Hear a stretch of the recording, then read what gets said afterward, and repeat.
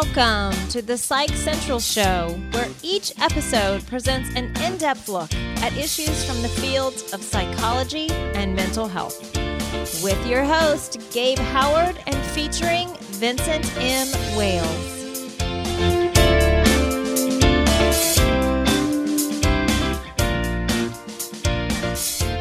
Hello, everybody, and welcome to this week's edition of the Psych Central Show podcast. My name is Gabe Howard, and with me, as always, is Vincent M. Wales. How you doing, Vin? I'm good. Happy holidays to you, sir. Happy holidays to you as well. And in the spirit of the holidays, we've decided to tackle mental illness. Is it a gift or not? In our community, in the mental health community, there's people that feel very differently about this. Some people feel that mental illness is a gift bestowed upon us by the universe that makes things better. Other people see it as a disorder, a disease, a problem, something to be dealt with. And then, of course, everything in between. So where do we stand? I'm going to come at this from the position of being a writer. In the writing world, we have a little kind of a joke that basically says, if you want creativity, go with alcohol.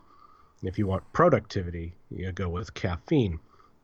So basically two drugs, and there's always a lot of speculation that some of the world's best novelists and poets and what have you have been alcoholics or addicted to other drugs.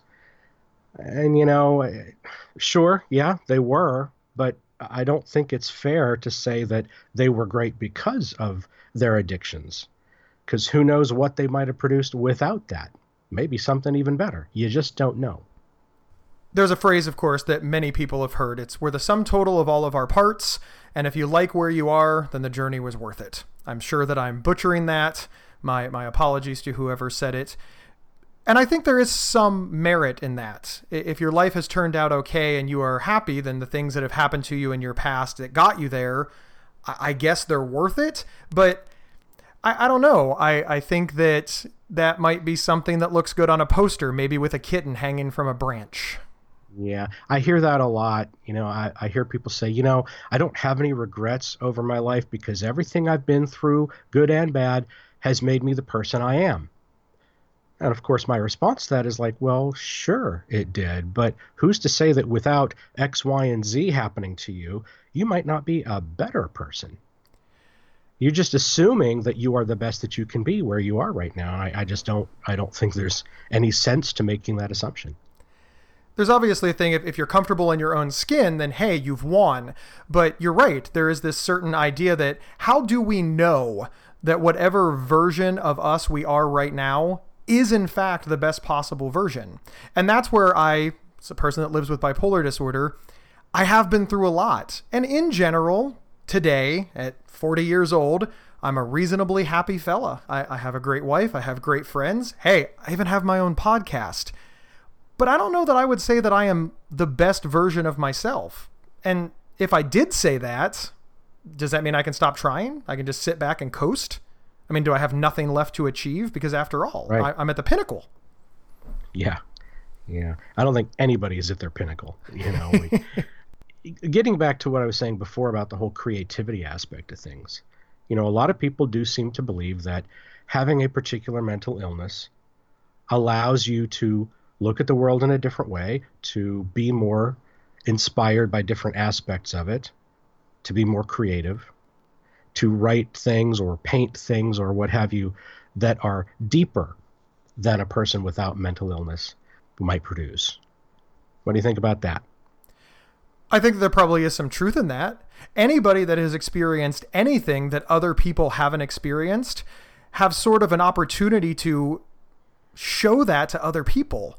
And especially in America, we love an underdog story. There's two things that we love about stories. We love it when the underdog rises to the top, and we love it when the person at the top topples to the bottom. It's the extremes that just seem to make us excited. So if you're a person with mental illness and you have to build yourself up, that is an inspiring story. And I can see where people want to pat themselves on the back for that. But the question specifically for me is, does that make the mental illness a gift? Is it Right. good? Is it something that you would give to somebody else? Or is it something that if you could have life over again and you had the opportunity not to be mentally ill, would you be like, no, no, no, no, no. This gift was worth it. Even though there's now a cure, I don't accept it. I want to remain bipolar, schizophrenic, depressed, Right. etc. And I agree with what you said earlier. The fact that I've lived with depression my entire life has unquestionably allowed me to produce some very interesting things.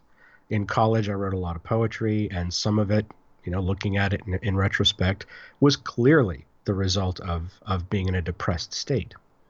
And they were good. I don't care. I would burn those things and live my life without depression if I possibly could, because those good things do not in any way make up for all the crap I've been through. A lot of people invoke fame. We talk about famous people that live with mental illness. Let's talk about Robin Williams. He's a very popular comedian. It is obvious if you look at the some part of his life that he was a deeply troubled person. We don't know the extent. He never publicized his medical records, so there's a lot of armchair psychology going on. We're diagnosing from watching him, but we'll go with sort of the stereotype definition that he lived with bipolar disorder, and that somehow this was worth it because we were entertained. Now, maybe society is happy that Robin Williams suffered so much because we were, in fact, entertained. But the question is was Robin Williams okay with that? How do his friends and family feel? I mean, I suppose for the greater good, his movies, I was a Robin Williams fan. Aladdin was better with him in it. But Sure. does this make it worth it? Yeah, exactly. I mean, who can say? From our perspective, you're right. We loved his madcap antics. I've been a fan of Robin Williams since the Mork and Mindy days, and I was very, very hurt to hear that he had taken his life. The world is a sadder place without him, period. But yes, the only person who can really make this judgment is him, and we're never going to know that. So to throw it out there, I'm a person living with bipolar disorder. I know many people that live with bipolar disorder. Some of them consider it a gift. Some of them don't. In fact, the majority don't. I'm in the it's not a gift. It is a burden to me. It hurt myself. It hurt my family. It hurt the people that circled around me, and I almost died because of it. I don't think it is a gift for the principal reason that if I had the opportunity to give it to somebody, I would only give it to somebody that I hated.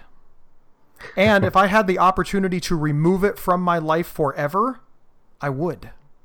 I do not want this. Oh, in whatever is faster than a heartbeat. I believe that's a New York minute. Sure. And as I said, even though I feel that my creative works have perhaps benefited to some degree from my depression, that doesn't mean that I want to keep it. I would get rid of that also, if I could. My entire career, from this podcast to my blogging to the book that I'm working on to the speeches that I give, relies heavily on what I have been through in my life that was caused by living with mental illness, by being bipolar. So, of course I would give that up. I'd make more money as a computer guy. I had a very good career before that, but even removing all of that, I would turn my life upside down. It would be fantastic to get rid of it. Again, there's this idea that I am my best self. I don't think I'm my best self. I've been divorced twice.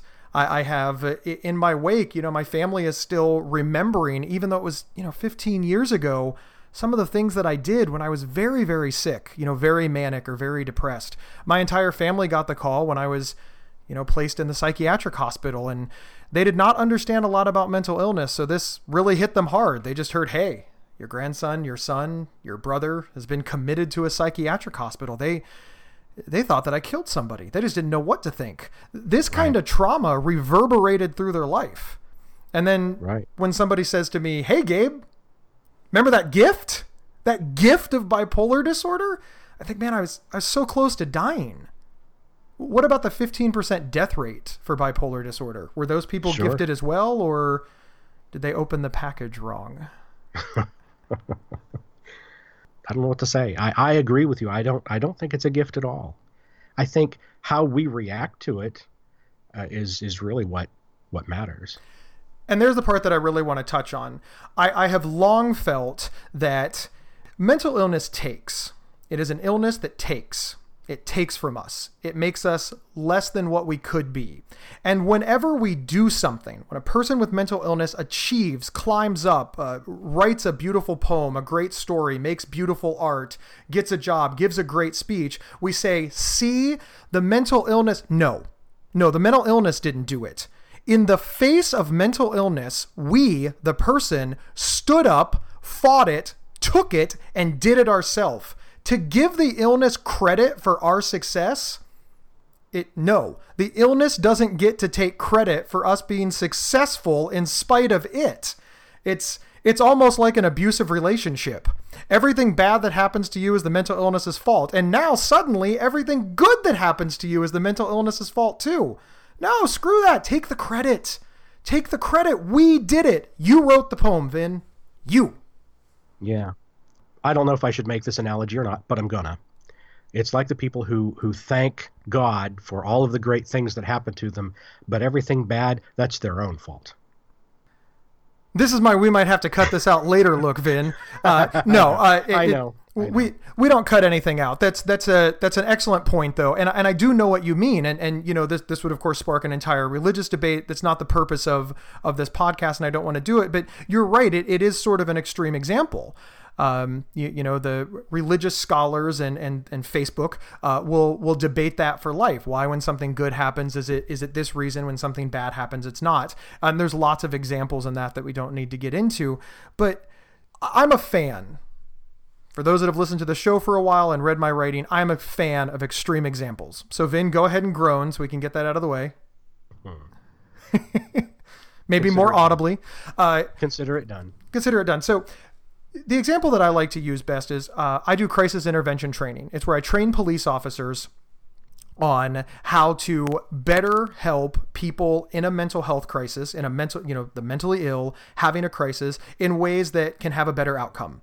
Reduce police shootings, reduce prison, jail, get a person treatment, etc. So I stand in a room with a lot of police officers very, very often. And when the topic of, well, is it mental illness a gift? Many people feel that mental illness is a gift comes up. I give this example. I say, okay, right now, a meteorite, remember, fan of extreme examples, hurtles into the police station, blows it all up. Every police officer in there dies. They all die. But somehow, through some luck, Gabe Howard survives. Well, this makes national news. Man with bipolar disorder lives, 200 police officers die. You can see where that's the kind of thing that mainstream media would pick up on, right? Okay. I'm a charming guy. I tell my story. I'm launched into the national media, and I help hundreds of thousands of people with my message of mental illness advocacy. And I dedicate it all to the police officers, and everything's great. And one day I say 200 police officers dying is a gift. I mean, it was for me. Silence. In that example, obviously that is the thing that propelled me to national prominence. It was the event that started, in this example, my magical career. So it would be hard to argue that happening was a bad thing for my life. It was a very good thing for my life. And arguably, again, because I used it to help people with mental health, I can now tie it to all of these great outcomes because of my national prominence. Turns out I'm really good at this. I just needed a little push, which was the 200 dead police officers because of the meteorite. It still makes that thing a tragedy. And if the meteorite could somehow be, changed course and hit a field and not kill those 200 police officers, that would be better. It doesn't suddenly make 200 dead police officers a gift. It just means I made lemonade out of lemons. I turned a bad situation into something good. And I think that's right. What people with mental illness do. And I think they need to give themselves more credit, which is Gabe Howard's belief. Yep, I'm with you on that. I totally am. We are responsible for what we do. Giving credit to things outside of ourselves in that sense is probably not the best idea. I think that it takes away an opportunity to give ourselves credit, especially in the mental health community. The mental health community, for those that don't know, is a community made up largely of people with mental illness, sometimes friends and families and caregivers, but we all get together and we hash out these things. We're a small community and we generally talk to each other because a lot of people just don't understand us. And all of these things get debated a lot. So if you're on the outside looking in and you wonder about, the mental health community, that's who I'm referring to. But we want to find a way to take something positive away from, frankly, this horrible thing that has happened to us. And that's those of us that are alive. The people that have, died by suicide, the horror is their death. But we're still alive and we're still trying to move forward with this bad thing that happened to us. Mm-hmm. And I can see where it's tempting to say, oh no, I wasn't burdened with mental illness. I was gifted with it.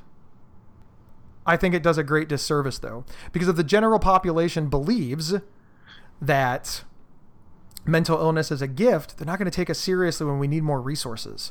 They're not going to take us seriously when we need more beds. They're not going to take us seriously when we need more money, help, access to care, when we need, jobs, when you need to treat us the same as everybody else.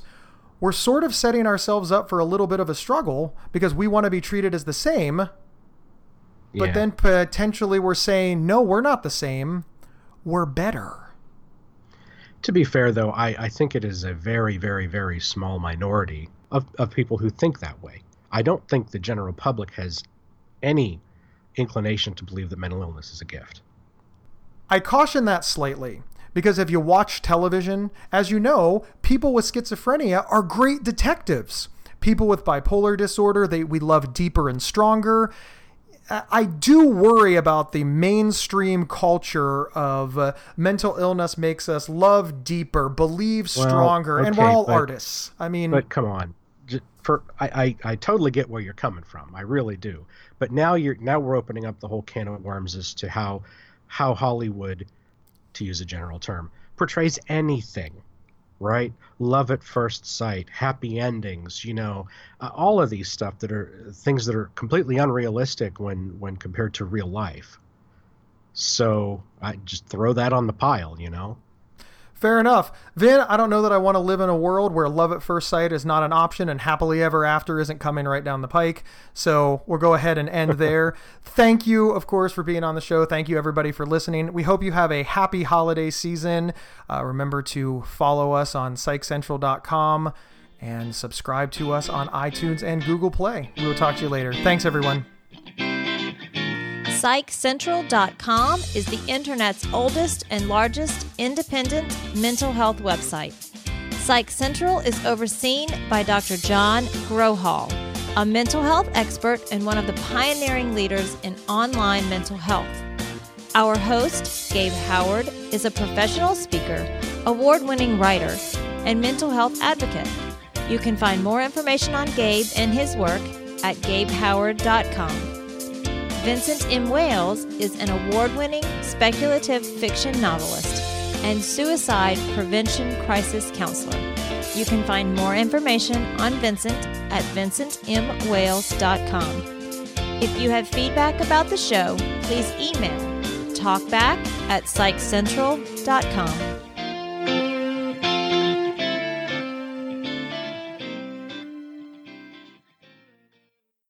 There are few words more misunderstood and misused than OCD.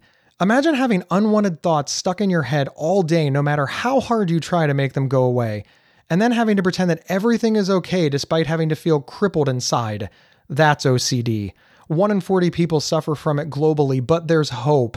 If you have OCD and need help, you can get better with specialized treatment. NoCD offers effective, affordable, and convenient treatment for OCD and is covered by many major insurance plans. Go to nocd.com to learn more. That's nocd.com.